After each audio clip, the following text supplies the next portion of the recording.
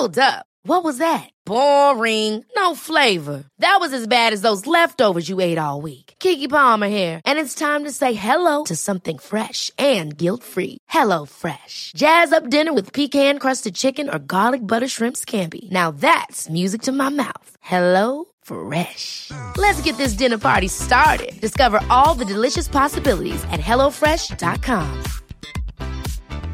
Planning for your next trip? Elevate your travel style with Quince. Quince has all the jet-setting essentials you'll want for your next getaway, like European linen, premium luggage options, buttery soft Italian leather bags, and so much more. And is all priced at 50 to 80% less than similar brands. Plus, Quince only works with factories that use safe and ethical manufacturing practices. Pack your bags with high-quality essentials you'll be wearing for vacations to come with Quince. Go to quince.com/pack for free shipping and 365-day returns. This is a podcast extra from Nature.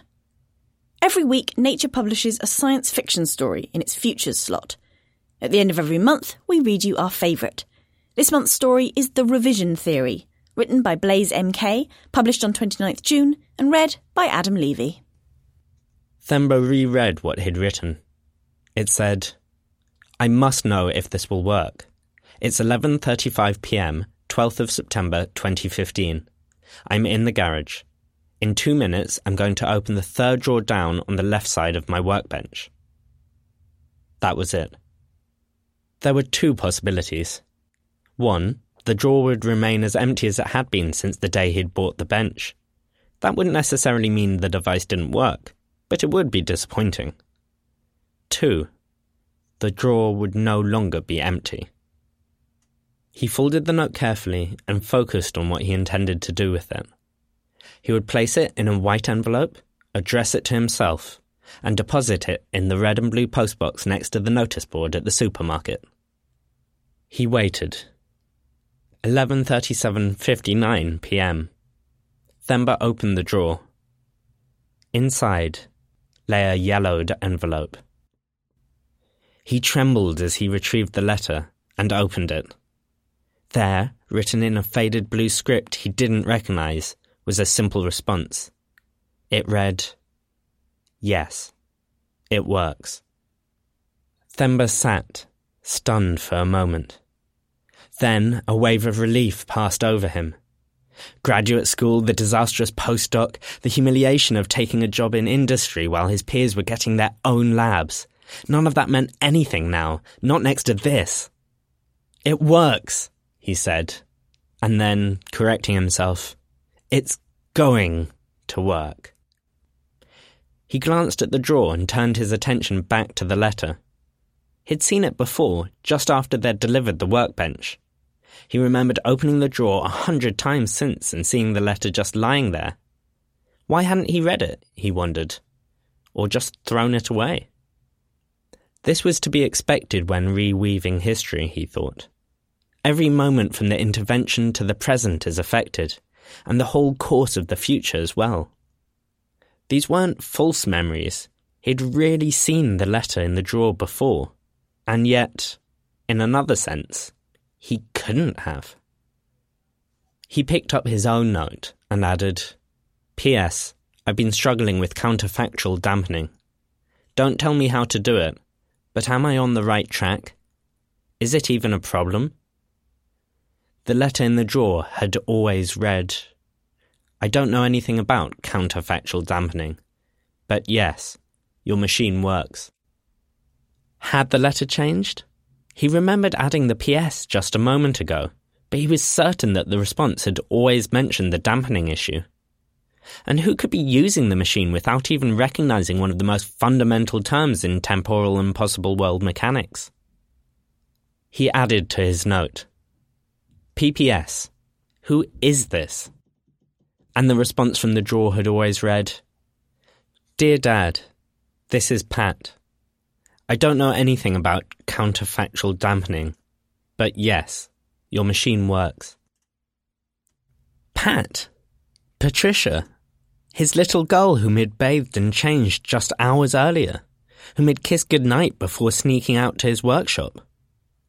Themba again added to his note, PPPS, Pat, do I know you're writing to me? And Patricia's response had always read, Dad, you don't know that I'm doing this, but I wanted to tell you that yes, it works. I don't know anything about counterfactual dampening. Sorry. I love you and miss you. Patricia. Themba stared at the note for a long while. Something about the tone bothered him. He crossed out the line he'd just added and wrote, PPPS. Why don't I know that you're writing this to me? And Patricia's response had always read, Dear Dad, I miss you so much.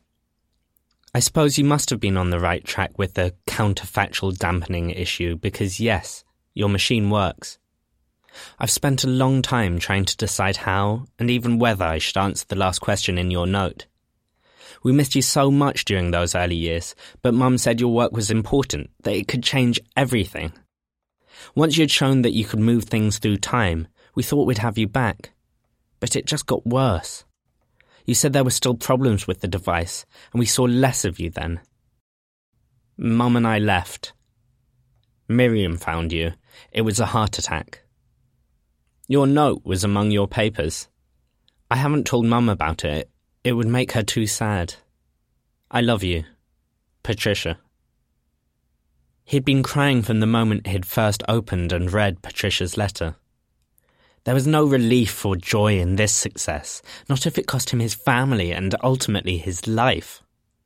He disconnected the device and placed it in the open drawer. He was done with it. Then he picked up the letter he'd written, the letter that would eventually end up in Patricia's hands, and tore it to pieces while focusing on his intention never to mail it. He wanted to hold his daughter and his wife. He wanted to meddle with time no longer. He threw the scraps of paper into the small red wastebasket next to the bench. He reached for Patricia's response, but it was no longer there. It had never been there, and Themba was left with his hand suspended in mid-air, with the strongest feeling that he was about to do something important, but had no idea what it was. He supposed it had something to do with his work, and so he opened the drawer, retrieved the device, and began running diagnostics. There was still much to do. Hey, it's Paige DeSorbo from Giggly Squad. High quality fashion without the price tag. Say hello to Quince. I'm snagging high-end essentials like cozy cashmere sweaters, sleek leather jackets, fine jewelry, and so much more. With Quince being 50 to 80% less than similar brands. And they partner with factories that prioritize safe, ethical, and responsible manufacturing. I love that. Luxury quality within reach. Go to quince.com/style to get free shipping and 365-day returns on your next order. Quince.com/style.